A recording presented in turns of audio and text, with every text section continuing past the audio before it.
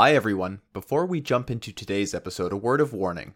In our discussion about Kendrick Lamar's newest album, we reference a song that uses derogatory language that we chose not to censor.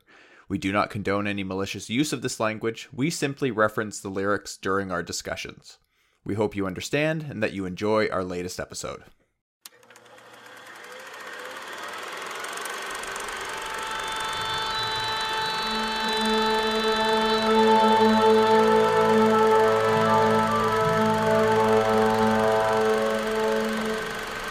Hello, everyone, and welcome back to the Even Score Podcast, a podcast about soundtracks and scores from movies, TV shows, and video games.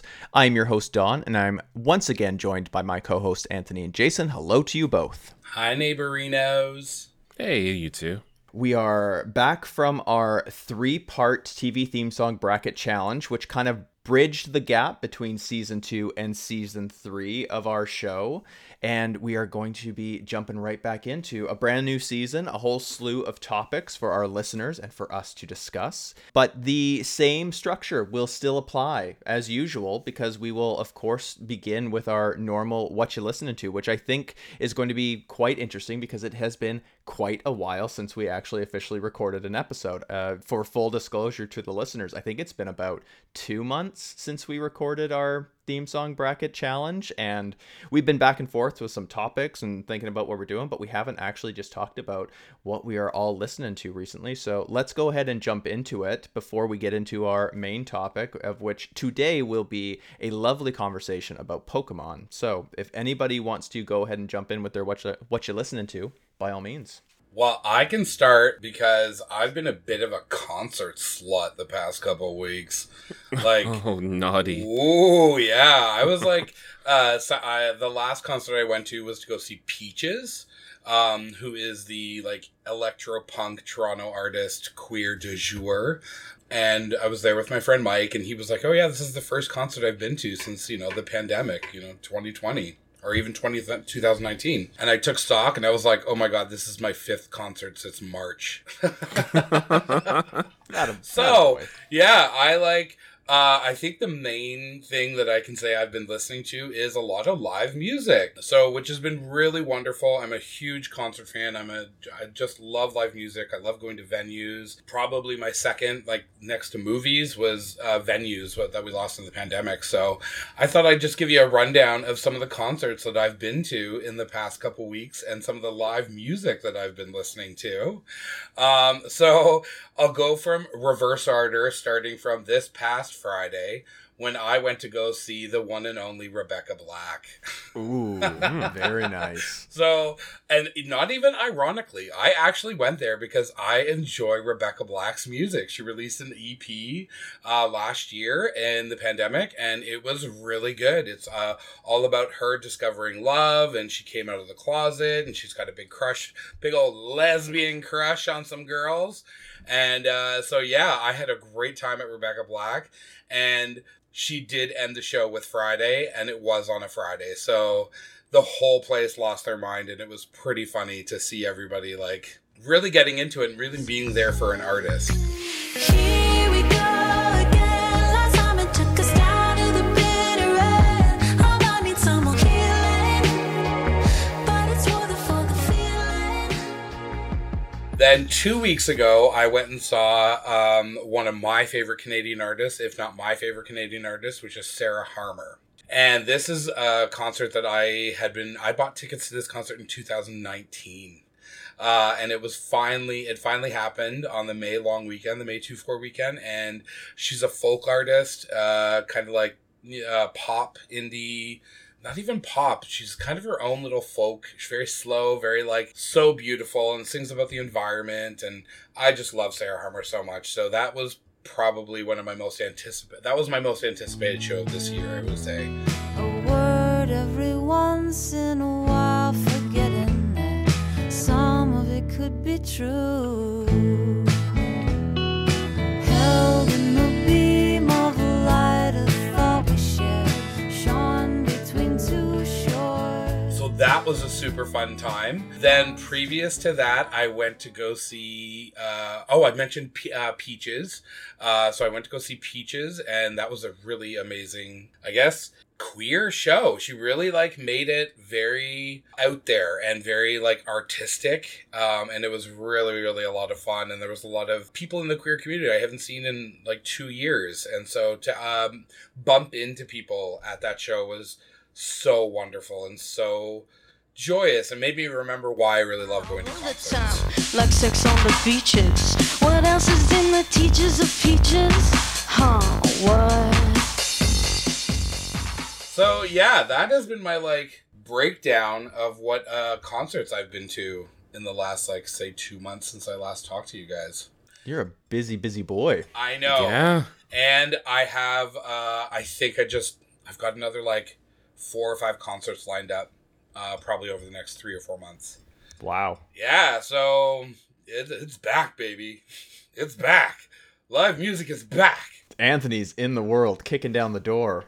I know, right? That still seems so like, I don't know, I can't totally wrap my head around that, but that's awesome because I too enjoy concerts and I wish I could be that brave, but at the same time, I'm like, you know, I'm excited about the concert I have lined up later this summer, and there's one that I'm like sort of on the fence about even sooner than that, but, you know, watching these pandemic flags go up again for know. the summertime, and you know it's just like I totally hear you, and it's everybody's comfort zone, right? Like this is one of those things that as we transition back, and exactly, everybody has to make their own informed choice. Interestingly enough, Sarah Harmer actually had a notice to say, please wear a mask during the concert. It wasn't mandated, but she was just like, listen, please, we're going on tour, like we don't want to have to stop this. And so they asked everybody to mask up.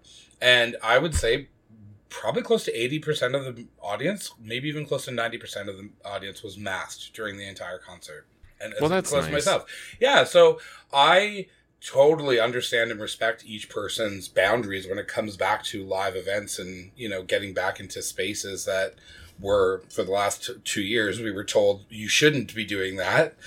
So I think it's really great when artists, like even same thing with Peaches. I remember when she did her audience interactions. At one point she walked out into the audience and people were holding her up. She is masked. So like things like that, I was like, this is really wonderful. And I saw people masked at some of the events. I chose not to be masked at some of the events. So it was all personal choice and it was all kind of like figuring out where you are at. But I totally understand where you're at, and I'm excited, and hopefully your concert experiences are pleasant and safe. Well, I have to wonder if that's some of that Canadian nice that's like playing into that, because I just, man, like even going outside now, masks are definitely the minority for just about any activity. So it's like, I can only imagine what this concert in August is actually going to be like. But yeah, you know, I'll be wearing mine.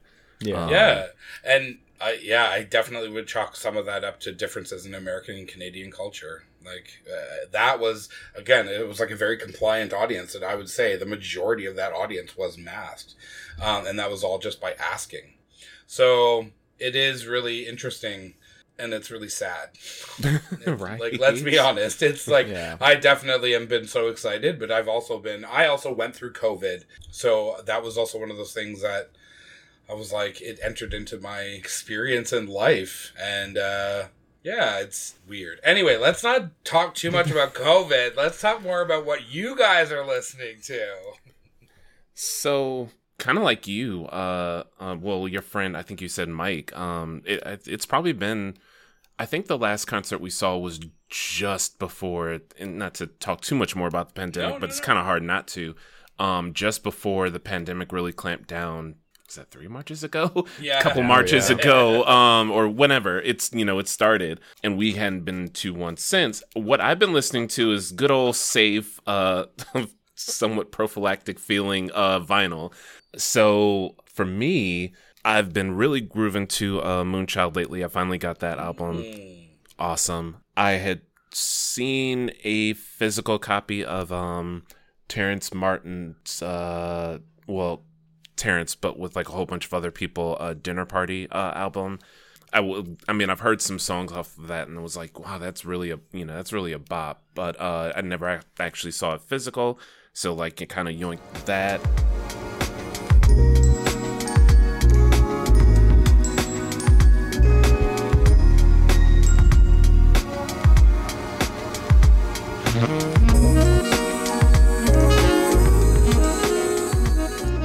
Added to my Herbie Hancock collection with Feats Don't Fail Me Now. What else did I grab? Kind of off the strength of one of the songs from Black Radio 3, I decided I was going to give Esperanza Spalding a whirl. So I grabbed one of her albums, which there's a lot about her style that I didn't really appreciate before then. It's an interesting album. I wish I'd have to grab the song album title a little later, but that was pretty cool. Uncupping your brim of the never-ending chalice in rushes love's atmosphere.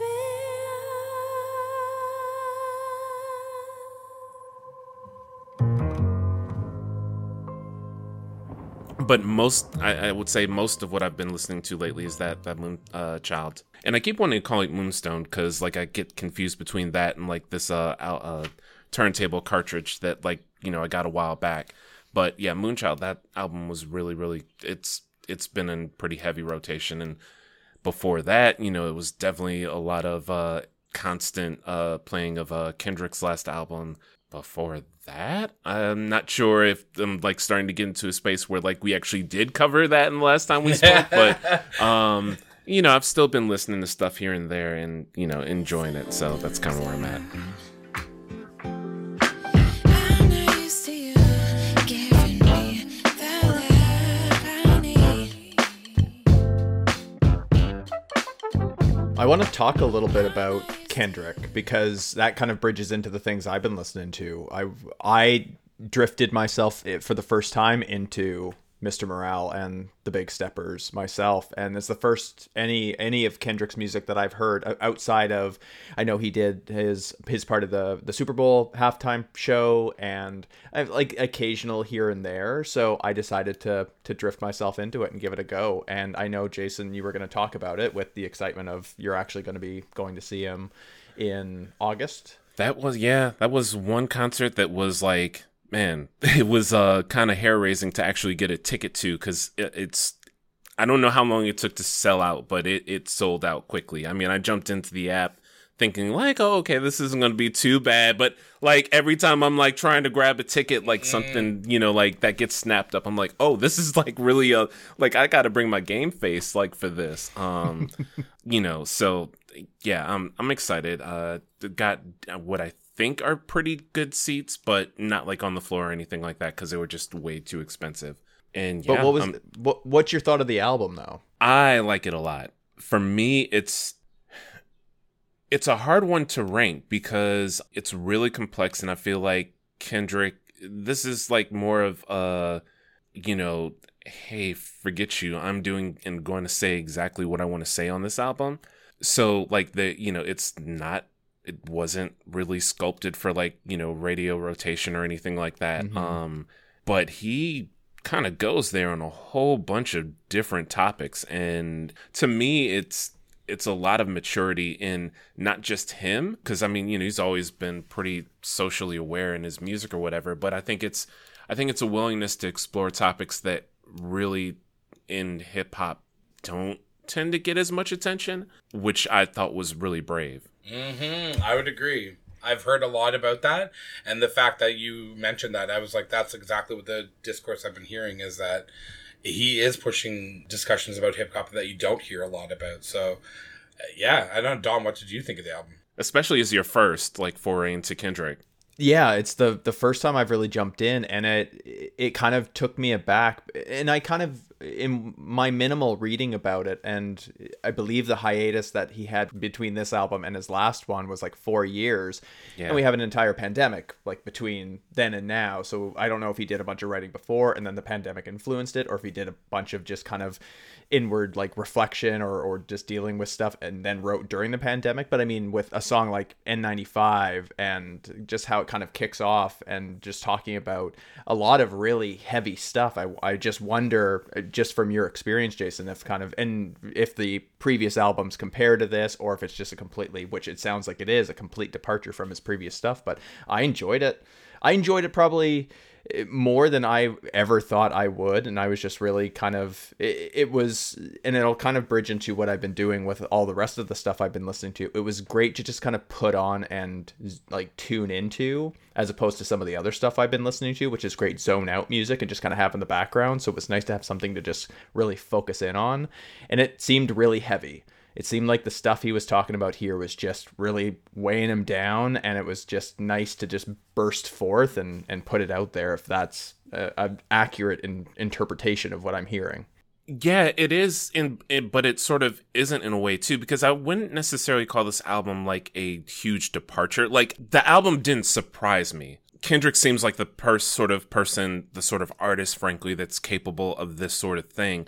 I guess what is different is that unlike Damn or unlike To Pimp a Butterfly or whatever, and actually I won't say that there's nothing built for the radio. That isn't exactly true, but it's, I guess, whose radio is sort of what you have to ask at a certain point, because like I think Kendrick sort of knows his fan base really, really well. You know, like there was a point in time, this is a weird contrast, but I swear I'll bring it home. When Alicia Keys first came out, she was like this virtuoso that like did amazing things with R&B that hadn't seemingly been done for a little while, especially with the emphasis on the fact that she could play the piano really, really well, right?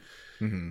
Then after, I think it's 2 or 3 albums into her sort of like debut, she totally dumbs it down. Like she went hard into the like, I'm going to stay relevant and current and like keep up with like where young people are now, instead of the folks that like really was like, oh, this shit's amazing when she first came out.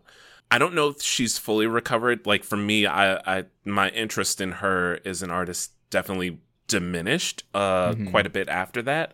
I would say that this album from Kendrick is kind of like the opposite. It's sort of like a doubling down into the folks that really sort of get him. Yeah, and he's not concerned whether or not it's accessible to top 40 radio. Whereas, like, it's almost like you're right. Like, Alicia Keys was very concerned about top 40 radio and very, like, present. But it was like, yeah, I feel like it sounds like Kendrick is being Kendrick. Mm-hmm. He's very confident in his core and who he is. And I think that's one of the things I've always respected about him. And I've kind of, I haven't spent a lot of time with him, but I have definitely listened to his music. So, yeah, I'm excited to give the album a listen.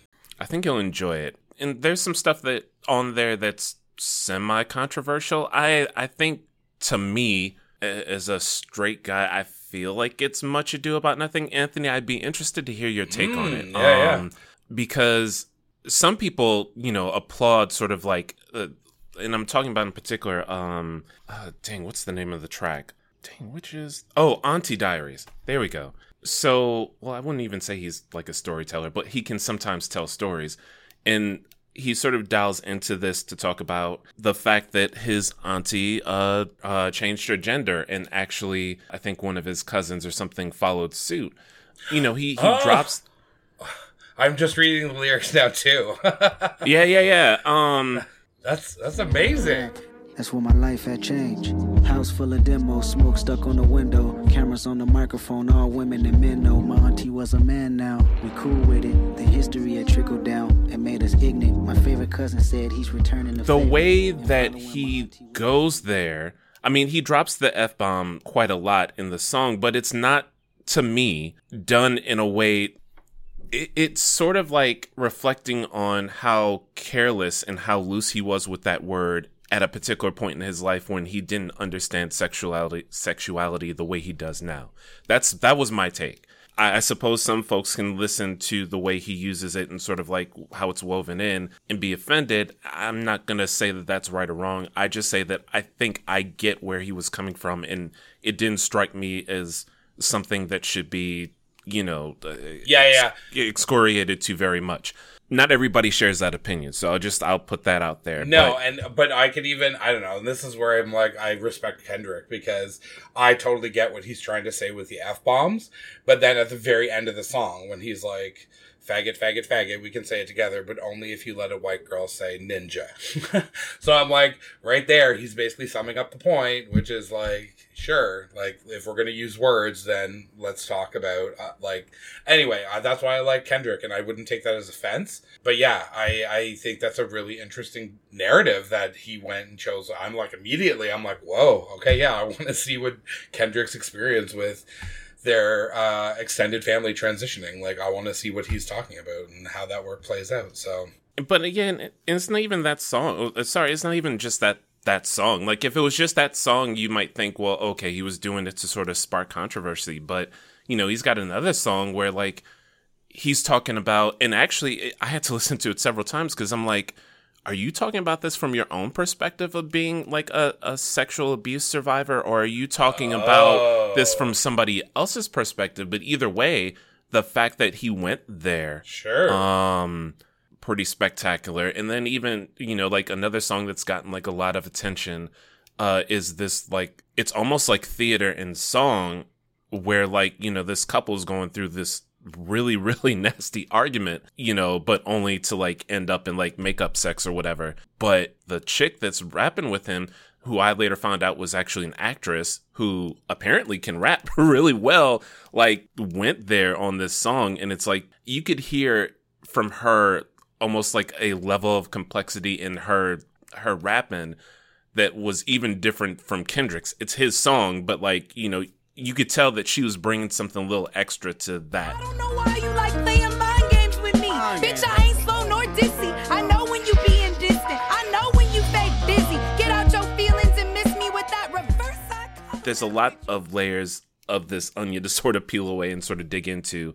But yeah, it's pretty awesome. Yeah, I really enjoyed it. And that last one that you talked about, kind of, it felt very much like a serious take on, kind of like you just said, like the audio drama. It's almost like you were listening to a play that was being put on, like that was happening. Kind of, it took me back a little bit to, and it'll be a weird connection, but Adam Sandler way back in the 90s when he did his comedy records, and he would do like some really odd but more humor, obviously more funny, like word audio, spoken word, but obviously with this one there's a little bit of rap involved in there. But yeah, it was really, that one kind of took me aback, and it was just it was kind of a interesting wake up call. And then getting into the second disc and listening to something like Auntie Diaries or some of the other stuff, and yeah, there's some pretty heavy topics within that I have no, like, not knowing him and not knowing his history, I had no idea if this was stuff that had already been reflected upon or like what it was going. But it did feel different. Like the F-bombs felt different than the way that someone like Eminem has been controversial in using it, because he uses it, what it seems like, as an attack. It is, you are this, so you are bad. He's the worst with it.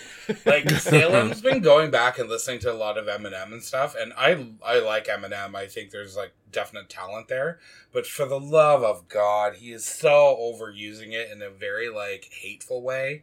Yeah, and it just is so unnecessary. Anyway, yeah. We don't need to detract onto that, but yeah, that's what I was getting from this. It felt, I think I agreed with your take on it there, Jason. It felt more introspective of, this was my history. This is what kind of rap has also been. Like, there's been a huge history of being misogynistic, being homophobic, being whatever within the history of rap. Now I can kind of take a look at this and reflect. And language can be utilized in lots of different ways within lyrics and within just talking about it. So it's interesting just how he took it. So yeah, that was really interesting. But that was kind of at the tail end of the things that I was listening to, and it kind of was an odd sort of sequence. So since we last recorded, my job, I've switched jobs recently, and I need music now to go through kind of some monotonous tasks with doing some of my work. So I've gotten into pretty consistent long play playlists on YouTube.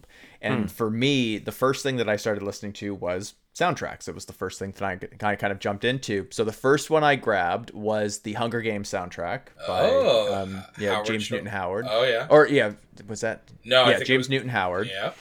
And so I was listening to those pretty extensively, really enjoyed getting into those. And then I just decided, well, I need to mix it up. I just don't want to listen to one subject matter throughout the whole thing, because as we have known for like now 3 seasons, theme songs, or not theme songs, but soundtracks can be very thematic. They can be kind of, it's the same sort of theme, just played differently in different instances. So I wanted to mix it up. So then I started to look for playlists that kind of had just basically like internet radio, just trying to find things that I wanted to listen to that were calming, that I could just throw into the background and not really focus on. And that's when I kind of stumbled upon, like, there's that lo-fi hip-hop radio channel that plays on YouTube, and it's just the girl with her headphones at her desk and her cat's on the windowsill. Is that a girl? I know exactly what you're talking Yeah, about. I'm me like, too. is that a girl? That's I'm so like, funny. I know exactly what that image is. Yeah. yeah. She yeah, is- I mean, for some reason, I don't know. So I decided to drift back into that. I know it was huge for a period of time, and then it just kind of, like, the image was everywhere and it had been parodied like to death, but I've drifted back into that. That led me into more relaxing Nintendo music. So I found like an SNES and an N64 playlist of just like the best relaxing songs from a whole bunch of different games. So Interesting.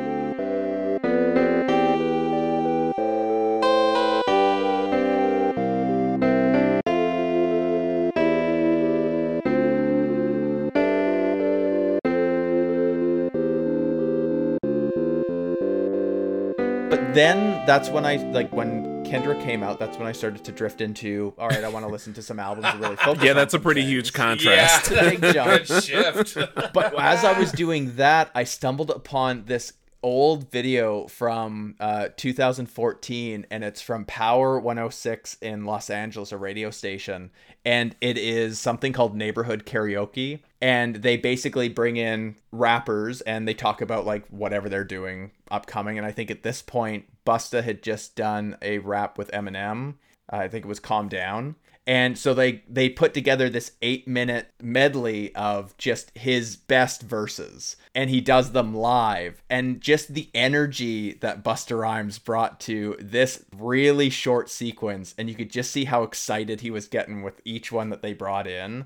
And they do this with a bunch of different ones, like Ludacris does one. I think they did one with Pharrell or Usher, one of the two. I can't quite recall at the time, but it's so fun. And because we were talking about Busta Rhymes with our TV theme song bracket challenge with the Knight Rider sample, so I thought I could kind of tie it in there, and I really enjoyed listening to that. And kind of, it was nice to drift from really sort of the standard stuff that we typically listen to, or I typically listen to, with soundtracks and calming, then going into video games, and then just kind of 180ing the whole thing by getting into rap and hip hop, and I was really enjoying it. So it was kind of a journey for me over the last 2 months since we last recorded.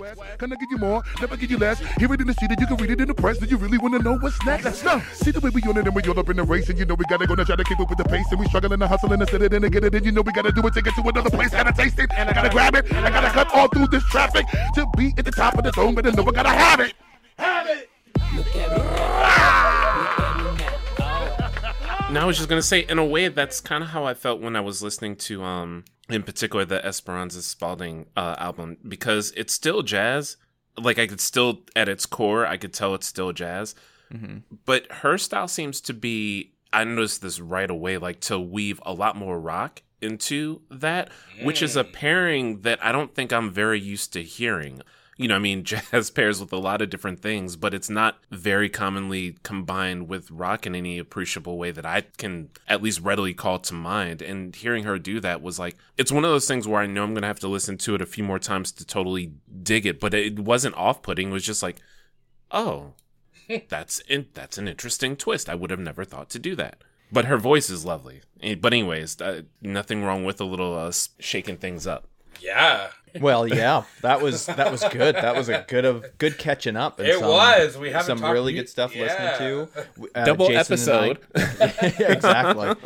Jason and I can live vicariously through Anthony as he goes out and braves the world in concert form, and yeah, it's been nice. I think we needed a little bit of the break to just kind of catch up and refuel, and with some changes and circumstances, I think we've had a really good conversation for quite a while here, and probably one of our longer What You Listening To segments. But we're going to get into a really small topic for the next one that hasn't been around for 30 years at all, and we're going to jump into our Pokemon discussion here just after a little bit of a break, so tune in for that.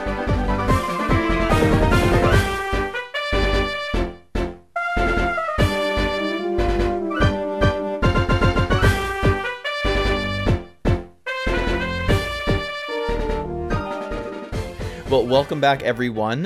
Thanks for joining us after a lovely prolonged What You Listening To. But we're going to jump into our main topic here, which is a discussion about Pokemon. So, for those unfamiliar with Pokemon, where have you been living? Where do What you kind of live? rock- Yeah, exactly. Like, Patrick Star living under a rock sort of deal there. Pretty Bikini much. Bottom, but, You mean but pocket yes. monsters?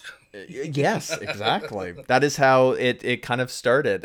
So we're talking about a franchise that has been around since 1996, created all by the Nintendo Corporation, specifically by Satoshi Tajiri, who had this love of catching bugs as a youth and decided to turn that into a video game franchise that has spanned decades and billions of dollars and tons of different media entities, not only video games, but popular music and movies and the most amount of plush toys you will ever see.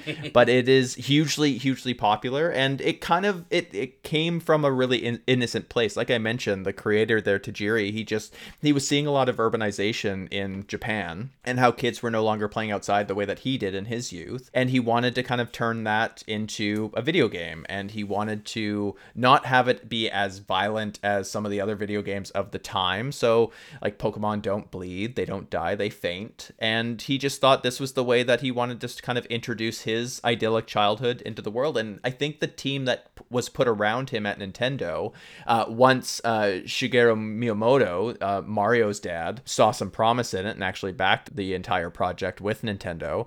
A lot of the other people put around it were the same way, and one of the main people that we'll talk about in this episode, and that's Junichi Masuda, who is the composer for all of the Pokemon music. He had the exact same upbringing, so I think there was this kind of shared unified vision with Pokemon, which I think is a recipe for amazing things, because look at where we are now. So we're going to take a little bit of a kind of a personal journey through this. Jason, I think you're going to kind of give us your history of your interactions with Pokemon. Anthony and I will do the same, as much as they can compare to your kind of expansive history there. But yeah, I think we're going to have a good conversation about Pokemon and the different iterations and where it comes in. And I've got some questions for both of you later on as we get through it to kind of get a sense of what I should be expecting as I kind of drift into my burgeoning Pokemon fandom in the video games. I know I broke out my old DS and actually started playing. I'll get into that a little bit later, but oh, wow.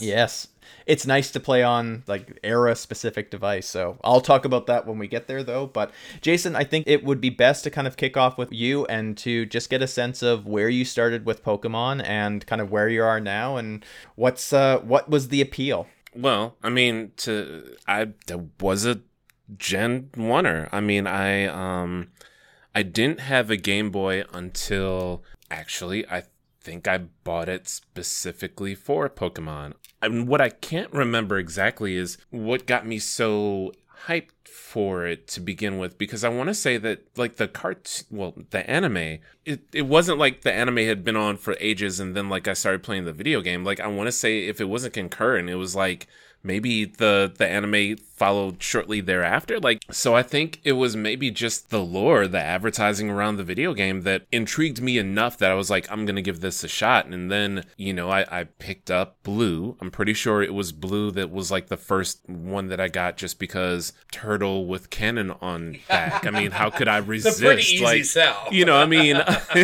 like how could I not? You know, I guess I was sort of odd in that regard because everybody, you know, for the last 25 years has been Charizard everything, but you know, I was one of those oddballs, I guess. And then Yellow came out shortly thereafter, and you know, they introduced the whole mechanic of Pikachu like following you around and being able to interact with him and like seeing his, you know, different expressions. Like if you did something and made him happy, he'd smile, or did something you didn't like, you know, he'd kind of like pop up with like, oh, I'm not too happy with this. That was like really kind of cool. And of course he would make his signature, you know, I'm not going to do that because my voice doesn't work that way. Right. Yeah, I would say from that point on, I was pretty hooked. I mean, I guess back then nobody really knew anything of the advanced well, obviously some people did, because I mean they started with like the competitions pretty early. Like one of my first memories was going to one of those and doing okay, but like I wasn't one of those people at that particular point in time who had dissected the video game as much as people do now. I became that pretty quickly, but then, you know, I bought all of the subsequent games. Like at some point in time, you had Game Boy Advances, had DS's, played the versions that were on N64 and then GameCube, and there's barely anything in the franchise that I think I haven't played at some point, although there are a few kind of notable things that like I kind of avoided, things like Hey You Pikachu or something like I just never you know, I mean, but for the most part, if it had Pokemon on it, I was in. And it kind of, you know, it was one of those things I played heavily up until I started in undergrad, and you know, I told myself like, okay, I guess I have to be an adult and like sort of take a pause on all this. And like, you know, I ended up giving away a lot of the things that I had built up to that point, which in retrospect, stupid. I know. But you know, I mean, it is what it is. And then I got to undergrad and I was like, oh wait, there's still plenty of time for video games. What the hell was I thinking? Yeah. So then like I went and, you know, acquired many of those things again as quickly as I could. And, you know, again, been going on along with sort of having a career and all those other things ever since. And, you know, I mean, it's one of those games that I've always found some time for.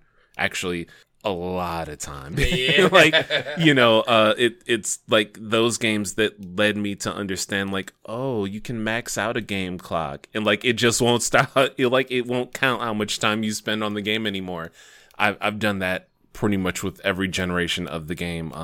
So, you know, just a huge fan.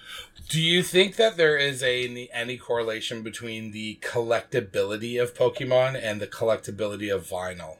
Because I'm just noticing, because I know that, again, with me, it's almost like the same thing. I like to collect vinyl, I like to collect Pokemon. So I'm just wondering, have you ever made that connection? Or do you ever, as part of the Pokemon experience, I feel like there is a certain completionist, and there's a certain, like, attitude that a lot of players have, which is I want to collect. I want to be able to have all these like tokens and these Pokemon, and I'm really obsessed with in getting everything and kind of getting every little one.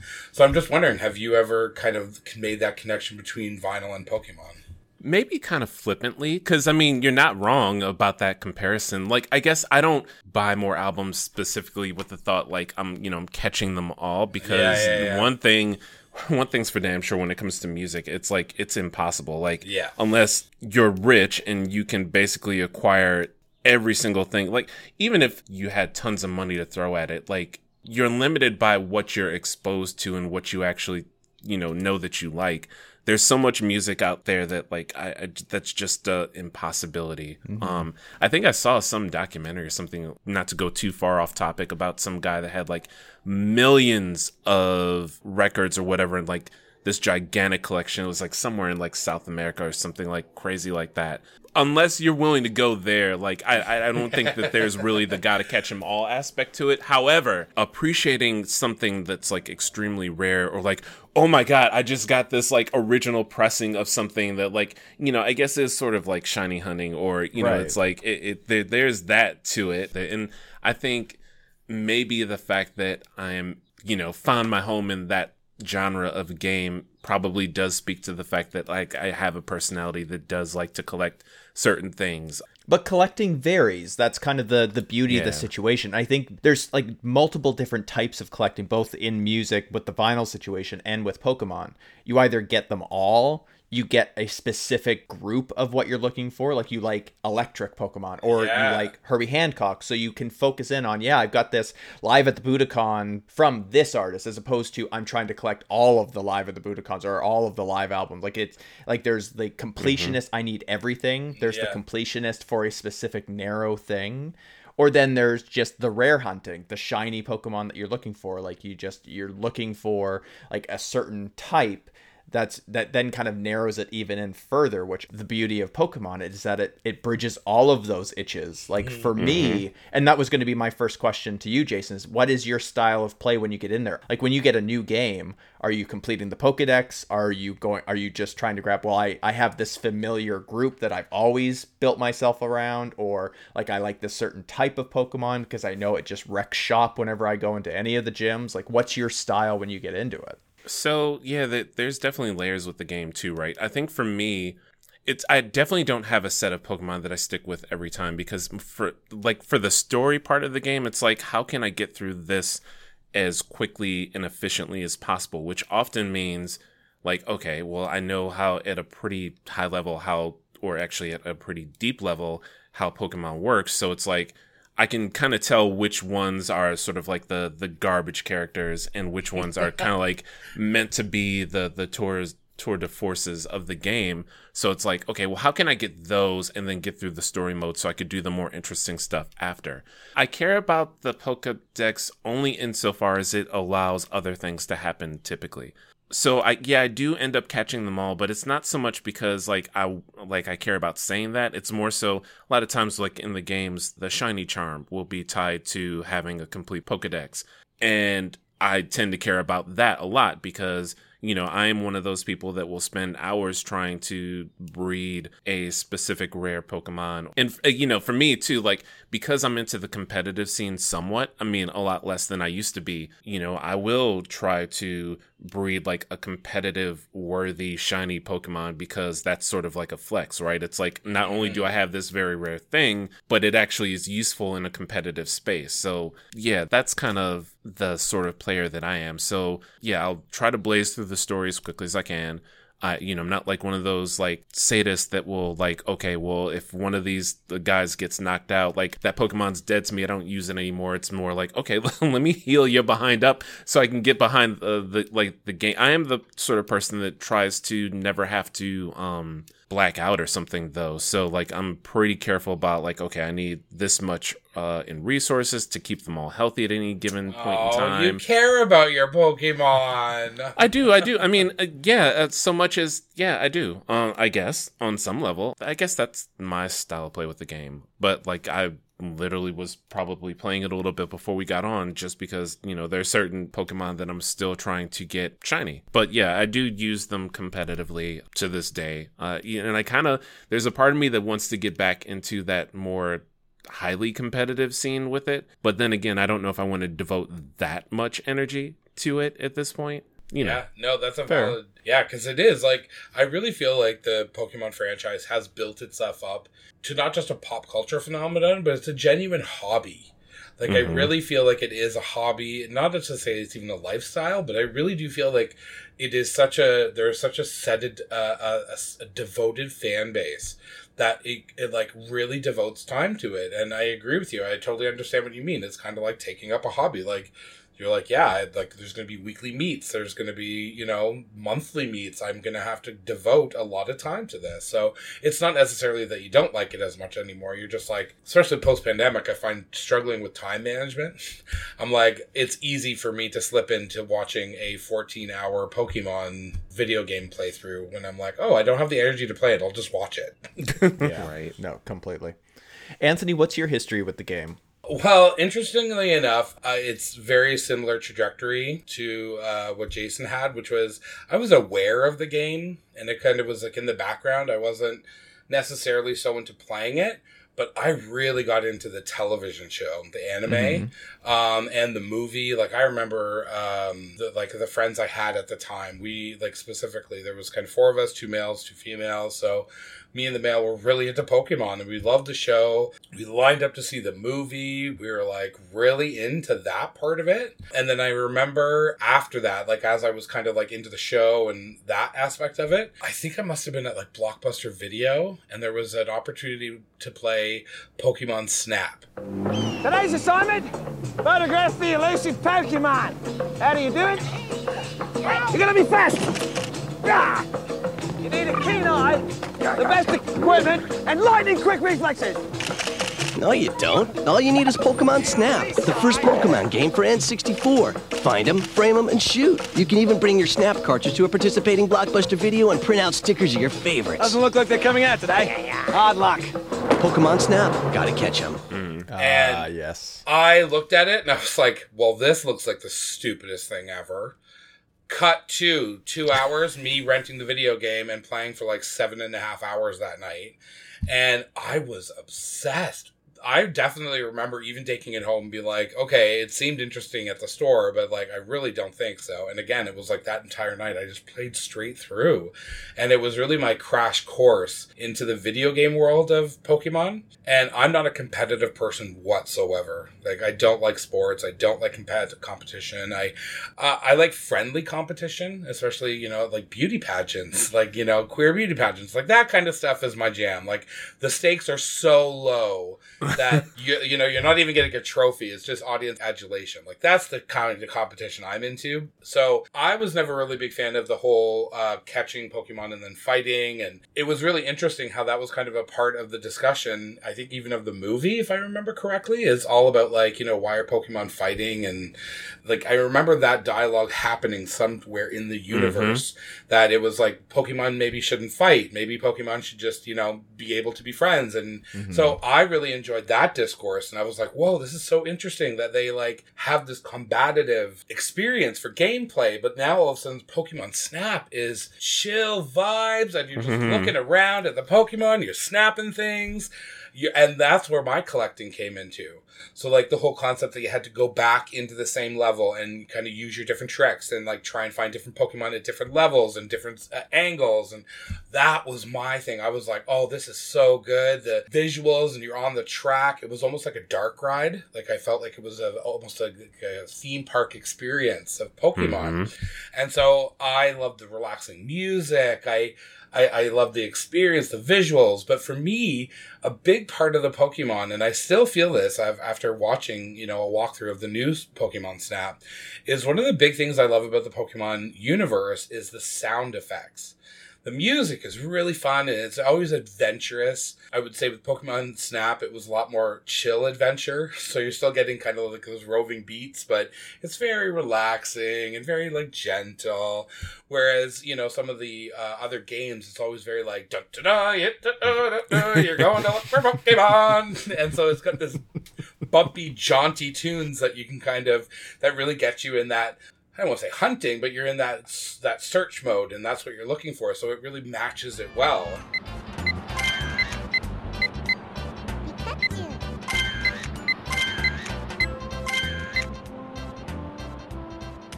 So I think with the Pokemon Snap, I just became an instant fan. And ironically, I never bought the game, but I played and rented that game so much.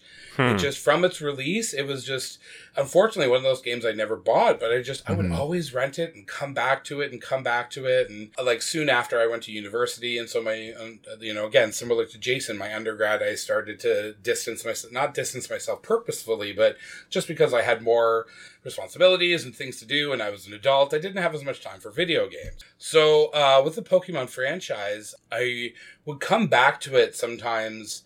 It was like when I got my my DS, like later on, maybe around 2017, I kind of revisited it on that platform. But for me, what actually really got me back into it was Pokemon Go.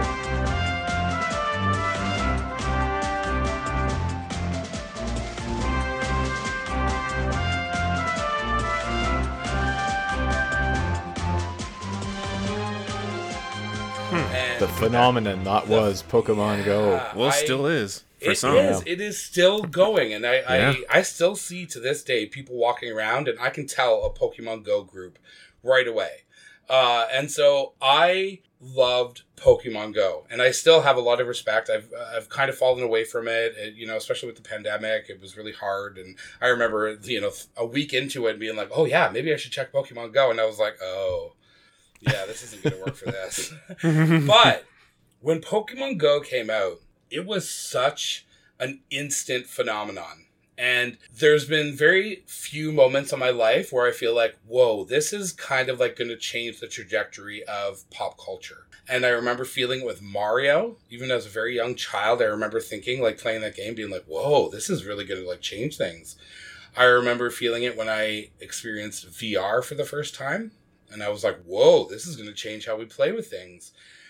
Pokemon Go was the exact same thing. I remembered it like that was the first time I'd ever felt like I was actually in a Pokemon game.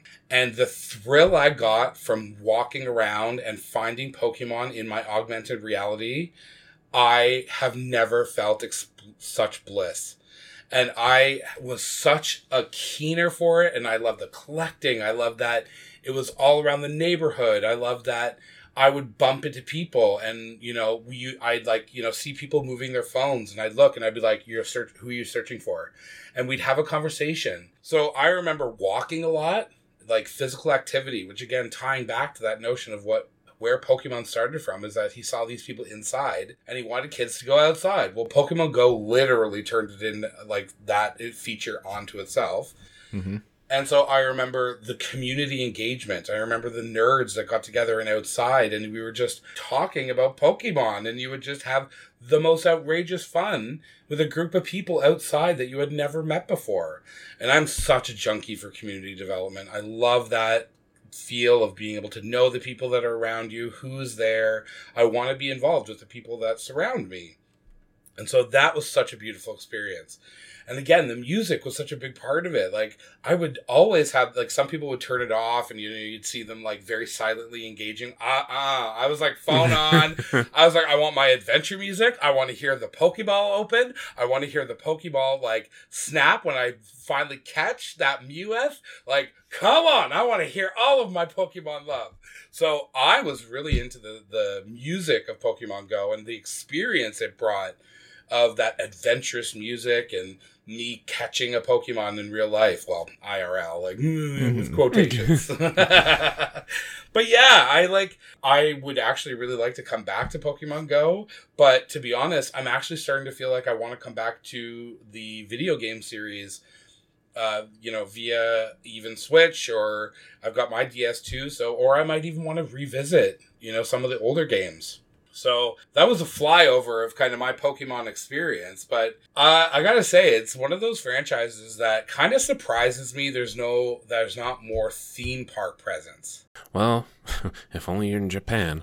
Right? Like, I want to go to Super Mario World. But yeah, like, Disney owns everything. Why would they not have gone over the Pokemon rights? And then you realize, exactly, I think, Jason, you know where I'm going with this, which is like, Nintendo's got those rights slammed down. But Anthony, for what it's worth, you know there is a theme park for Pokemon in Japan too. Yes. Okay. I have heard of it, and I feel like it's... Listen, I don't know how to say this, but as a larger person, theme parks can sometimes not be friendly to my body. I think there are rides, but there's some other things that you might want to check out if you ever make it out to Japan. I mean, I know I would be there in a heartbeat. I mean, as a taller person, I can also feel your pain, you know, I mean, yeah, no, it's some of like, those same constraints, just in a different direction. It's like... Exactly. We're outside of the normal dimensions. Yeah. If and you're again, not 5'5", we're 5... Yeah. John. How did I get mixed up with you two? I mean, I don't the know Big how and tall Tall you... podcast. I got nothing to contribute to this. Except your new love of Pokemon. Yes, so I guess I can go into my history now. Go with it, yeah. So I've definitely touched a little bit whenever we've talked about Pokemon, that my interaction with Pokemon has been very, very minimal. I touched a little bit in the Game Boy era, but only through a rental. I think I never purchased a physical game, and I only kind of touched base here and there with the anime just because it was on randomly in the late 90s. And again, it was kind of the similar story that both of you had said, as we're all of a very similar age. So as the late 90s came around, the early 2000s, I was getting ready for university. And at that point, I had already started to kind of get rid of the things that kind of made me quote unquote childish. I had sold my Super Nintendo. I had sold my copy of Earthbound, which was really stupid because that thing's worth $1,000 now, just the cartridge alone. and I really regret that. But it was that kind of drift of, all right, well, if I'm going to play video games, I'm going to be a Madden guy, and I'm going to play on my PlayStation, and that's what I'm going to get into, even though I first got my PlayStation to get into JRPGs, which is with the Final Fantasy series. Yeah.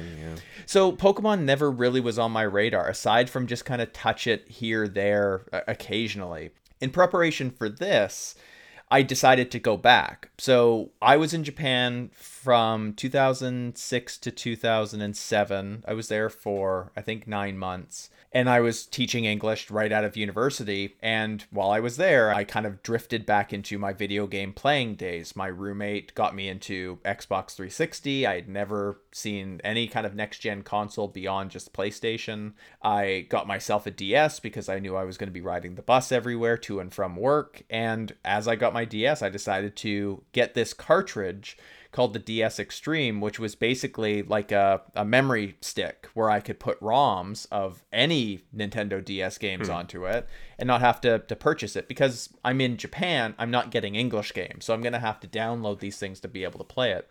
So I would play the occasional game here and there, but as I kind of have dusted it off in preparation for this, and the battery was still good, like 5, 6, 7 years later, having never, like, not recharged it. I haven't touched it since like the early 2010s, but I decided to fire up Pokemon Diamond.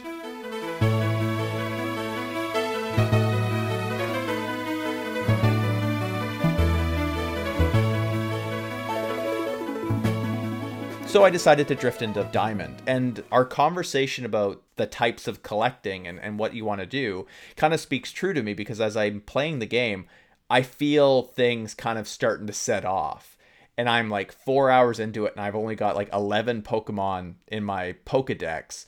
And I was like, I need to fill this sucker up. Like, this is not enough. And I'm in this one area just around this one town, and I'm going in and out of the bushes trying to find myself a wild Abra, and just it keeps on teleporting out of there, and I'm genuinely frustrated with this situation. And it's like, this is going to be a problem. I need to figure out how to properly play this, or how I need to find my way to play this to get myself into it, or else I'm just going to be trying to do whatever I can, like to catch as many as I can, to catch them all, to use the phrase, and just to try and get all those Pokedex things filled, which is why Jason and I asked what type of player you were, like what you did in that regard, because I'm feeling my way through this. It's not something I want to be completely absorbed in. I'm enjoying what I'm playing. It's just, I'm trying to figure out what type of player I should be in this, and I will never be like competition level. I will always play this casually, but I'm really enjoying getting into it, I would say. And I think it'll be nice to play it on the device that it was originally meant for, with the DS, and just to try and kind of pace myself through and get a sense of, all right, let's really kind of slowly work my way towards my first gym badge, and getting into like the additional spaces in the Sinnoh region, or whatever it is. So that's kind of what I'm experiencing now, and I think it'll be interesting to try it on like the Switch level as well, because I think later this year they're releasing another pair. It's Scarlet and Violet are coming out sometime late this year, so I think I might want to drift into see what the new generation is doing versus what I'm playing on the DS, but still remain on the DS just to kind of give it a try, to just kind of keep on experiencing what I had missed out when I was kind of at the prime of returning back to video game playing. So just because it's an opportunity to bash capitalism again. So, I mean, I guess you're probably, in terms of raw numbers, I have no idea what they are off the top, but Pokemon does this thing where it's like, okay, the Scarlet and Violet that you're talking about is the 9th generation of Pokemon since like it came out. Mm-hmm. But as the franchise ages, they will go back and do remakes of previous versions. So, like, the Heart Gold and Soul Silver is a remake of the 2nd generation of Pokemon. So there was, like, Gold, Silver, and Crystal that was, like, the 2nd generation of Pokemon. And Heart Gold and Soul Silver is the remake of that for the DS or 3DS. I forget which one.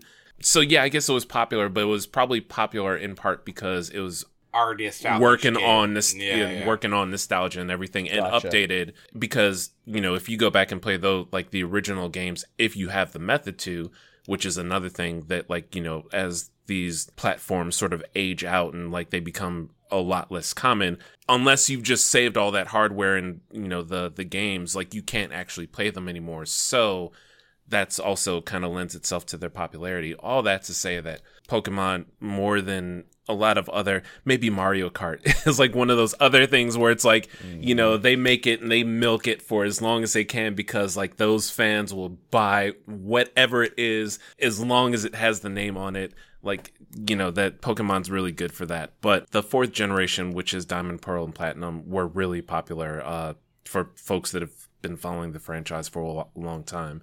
I mean, not the only popular one, but certainly one of the more popular ones. So, and they just were remade on the Switch, so there's that too. Yeah, I feel like that's a big trend that's happening in games right now too. Is like this whole remount of games on new platforms. Yeah. But speaking of old hardware, I actually just found my Nintendo DS, and lo and behold, I have Pokemon Black in there. So yeah, I think I haven't touched that since like 2017. So maybe I'll do a little bit of nostalgic digging with my Pokemon Black. Oh. Enjoy. Oh, yeah, I think maybe this will be the year of the Pokemon.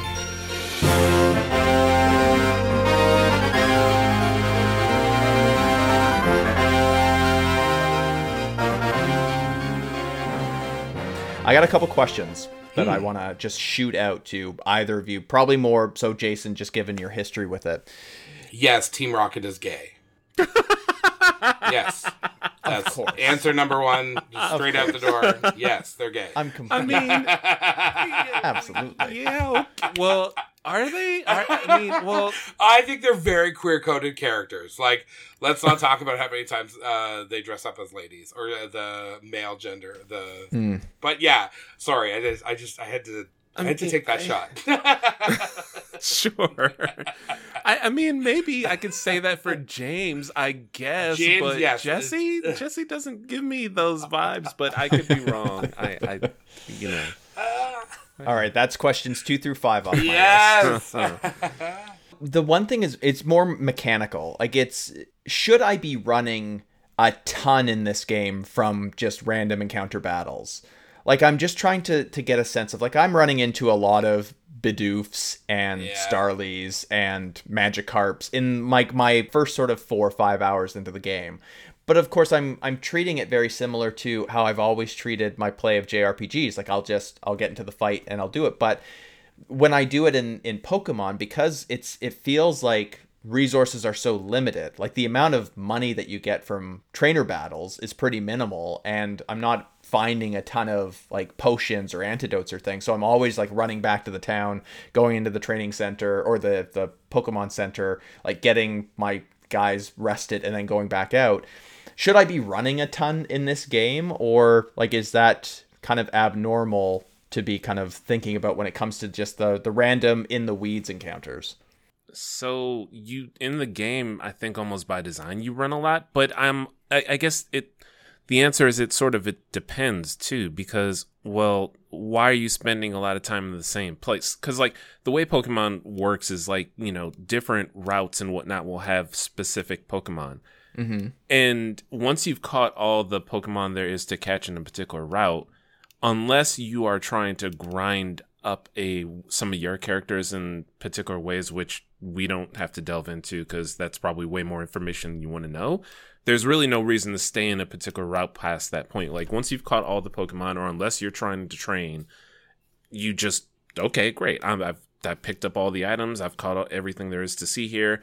Moving on. Yeah, for me, it was more, I was remaining just outside of this one town because I saw that wild Abra just kind of show up and I wanted to catch one of those. So I was just remaining here. But around that, it's all of these other just sort of low level fights. And it kind of then lends me into the next question. I don't want to stick around in these fights too long because what I have researched and what I've heard and people talking about is that as your Pokemon evolve, they tend to get worse. Jason, do you prescribe to that attitude? Because what I'm hearing from is that people say, like, as they get on, like, get into their second or third evolution, that they're not the great character that you want to keep on playing with. No. Well, I think that's true for that might be true for like one or two Pokemon, but I would think that if you're building up a specific one, that it would always be on an upward trajectory, so that your Right. Pokemon is evolving strength wise. Right. Yeah, and I think that's what I there's- would think. There's almost, I can't think of any example of a Pokemon that is weaker in its final form than its initial form. Like, even if that Pokemon isn't great, its final form is going to be better Yes. than where it starts out at. Yeah, and that's why I thought the discussion was weird from what I was hearing from other podcasts and other places that I was doing a little bit of searching into, like the region that I started out with in Diamond and what I should be expecting. Like, it was just kind of this odd sort of, well, as they evolve, they get... It's not worse in sense of statistics. It's just kind of in what you're trying to do battle-wise, they're saying that it gets worse. So I was just kind of really weirded out about that situation. I would definitely agree with Jason, though, that like sticking to one area, you're going to like deplete your resources. And if anything, I would say the Pokemon you're trying to catch is going to even show up less likely. So I would say almost go beyond or keep going. And then once you do 2 or 3 more sections, go back to that first section and revisit and then see if you get the Abra again. Like, that's how I play, is that I definitely like... especially if there's a keen area or if I do see something like that, I'll play once or twice.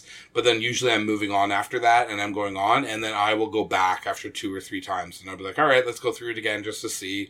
And then I'll go even further. And then I come back to another point where I kind of go forward. But I'm also, that's the way I kind of do Zelda.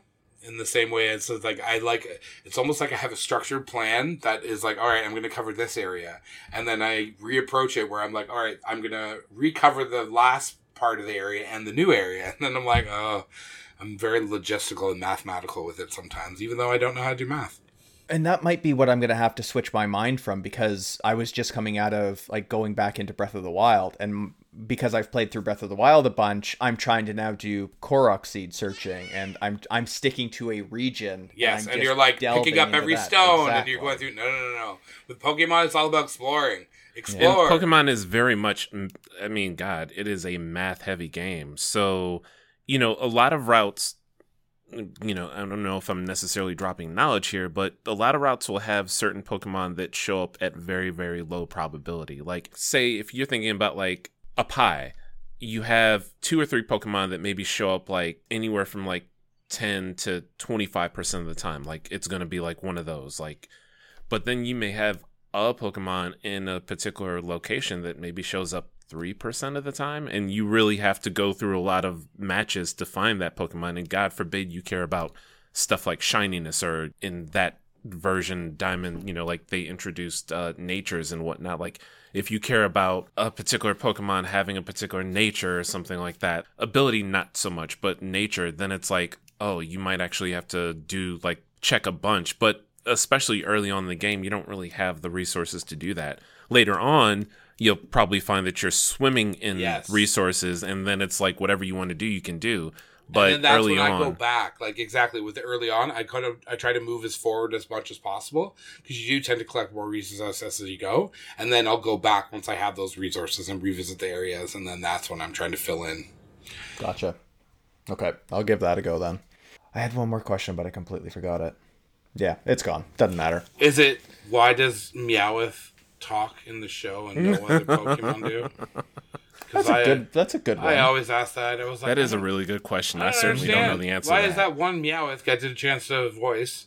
Nobody else does. I mean, we get Pika, and then he's like having full conversations with Team Rocket. I'm fascinated. Yep. I don't know. Maybe it wouldn't appeal to English-speaking audiences without a talking Meowth. I don't know. I think that's probably the only good reason for it, to be honest. Potentially. You need your wisecracker in there. Yeah, exactly. Yeah.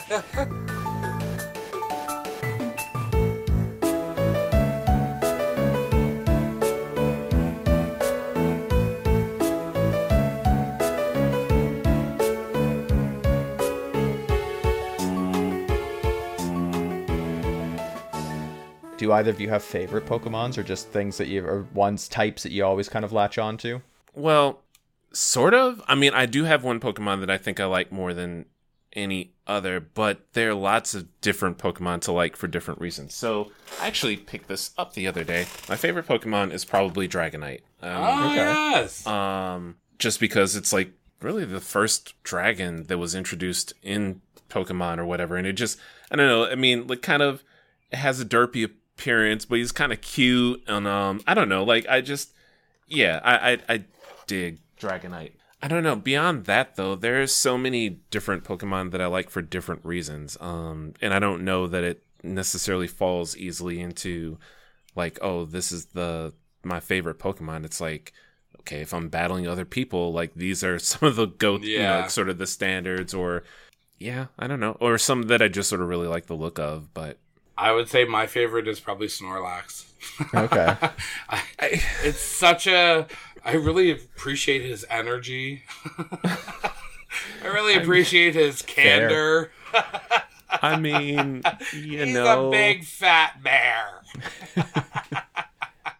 Given some of the conversations we've had in the past, that makes perfect sense. Exactly, right? On brand.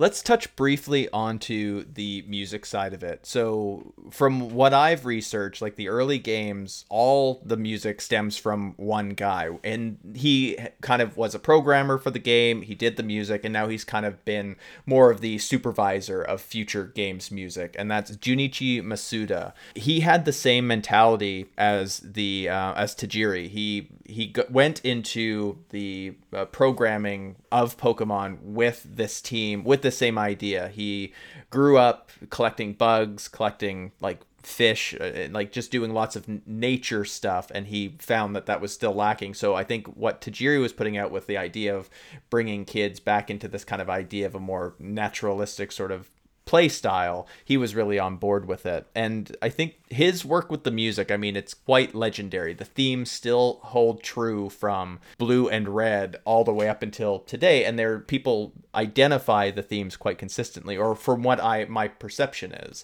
Jason, what's your interaction with the music from the games and how it's kind of evolved? And is that something, I know, Anthony, you said you cranked that music up. You want to hear the sound effects? As you've kind of played a ton of these, Jason, do you mute it and put on something else? Like, what's your thing?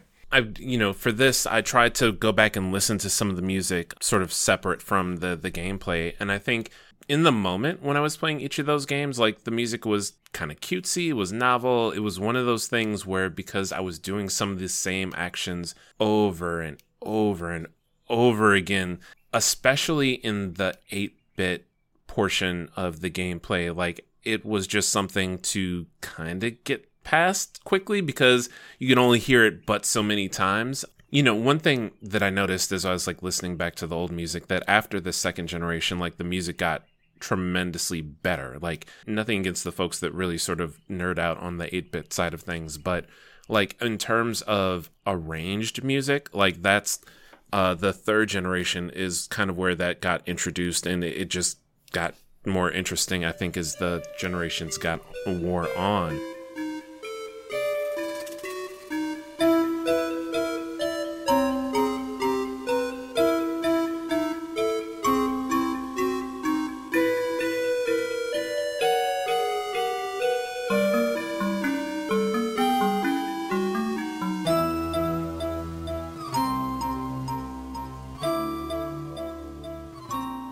You know, some of those, like, especially in the first generation, the music's pretty iconic. Like, it really is, like, you know, like the cycling road, sort of like the dun dun dun dun dun dun dun dun dun dun dun dun, like, you know, all those sort of, those, you hear it and you know exactly what you're listening to. The sound effects are, yeah, they're great, but you know, like there's only but so many times you can hear that dun dun dun dun dun, you know, like in the middle of a Pokemon battle before like you do kind of tune it out. But you know, I mean, the sound of throwing a Pokeball and you know the Pokeball closing or like rattling and then closing on, you know, it would be hard to imagine the game without any of that because it's just it's a pretty fundamental part of the whole experience. But even like now with like the latest installments of the game, like I don't even find myself paying that much attention to the like Sword and Shield music. It's there, it's cool, but yeah, like I found even with the new Pokemon Snap, I really enjoyed the music. It was very lulling, it was very soft, it's very like, again, it was just gentle music in the background, but it was never something that I was like, oh yeah, I gotta go put this on Spotify. Like, yeah, I want to listen to that. So I think it fits the gameplay. Yeah. But there are a few times where like the game does some interesting things with the music where it's like, oh, okay, well, you're trying to convey a point, and like, even like from the first generation when you get to Lavender Town, like it really is pretty creepy, right? You know what I mean? Like that music is pretty different from everything else, and that there's something sort of dark and sinister like off. going on here.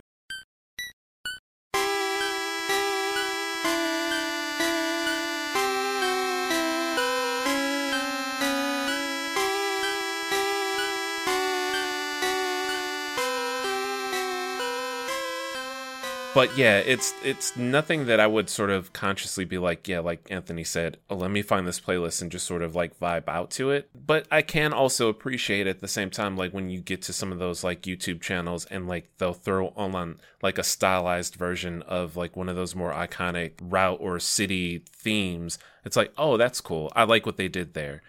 I was just going to say, I think if ever... because I know Toronto Symphony Orchestra will sometimes host other orchestras that are touring with video game soundtracks. So I've seen The Legend of Zelda. I've had friends see the Final Fantasy. If there's ever a Pokemon orchestra, I would 1000% go. Because I think that would be really good. Is like to hear the Pokemon music, especially with a live orchestra. Mm-hmm. Nice. Yes, please. I would like it. We will conclude our Pokemon conversation there. I will report back as I continue on through Diamond, and as the new ones come out, or as Anthony, as you're going through them, Jason, as you go through the new ones that come out, by all means, let's continue the conversation later on. Maybe it'll be what you listen to and what you're playing as we talk to later. Yes. There we go. See, we're innovating here in season 3. Look at us go. We're pros now. Exactly. Right. Oh, experts. Speaking of what you guys are playing, because I think this will resonate with all of you, are you guys tracking the new TMNT for the Switch that's coming at some point later this year? Yes. That video, that arcade style. Oh, yes, please. Yes, and I would imagine that the music might be kind of pleasant for that too. I bet it's going to be good. Uh-oh, I think you just might have come up with an episode.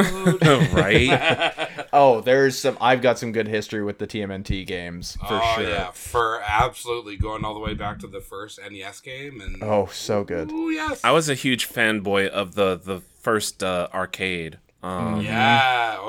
version that they had. That took many quarters. Many quarters. Shell there we go. Shock. Look for that in the future, for sure. Yes. Let's wrap it up there, or else we're going to go down another rabbit hole of another nostalgic, wonderful property that's being reimagined for our new devices.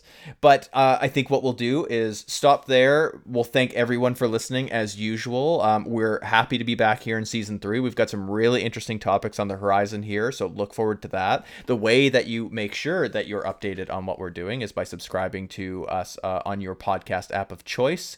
You can find us on Apple Podcasts, Spotify, Google Play, Amazon Music. We're everywhere you can find podcasts. We really appreciate any subscribers. And if you're listening to us on either Spotify or Apple Music or Apple Podcasts, go ahead and give us a 5-star review. That would be much appreciated. You can find us on our Twitter and Instagram accounts at EvenTheScorePod. And of course, we'd always love to hear from you. Our interactions with our Twitter accounts, our polls. When we did our TV theme song bracket, we had over 5,000 people voting on our polls. So thank you very much for that. And of course, you can always interact with us on what we're doing over there. Of course, I want to thank Jason and Anthony for joining again here at the beginning of season 3. Thank you very much to you both. You're very welcome. Yeah, this is swell. Or as Pikachu would say, Pikachu. And it means everything. Yeah, exactly. That means Truly. like thank you in Pikachu. Mm-hmm. Well, on that wonderful note, we will end the episode there. Thank you very much for listening. Take care and Pika Pika. Huh? Well done, sir.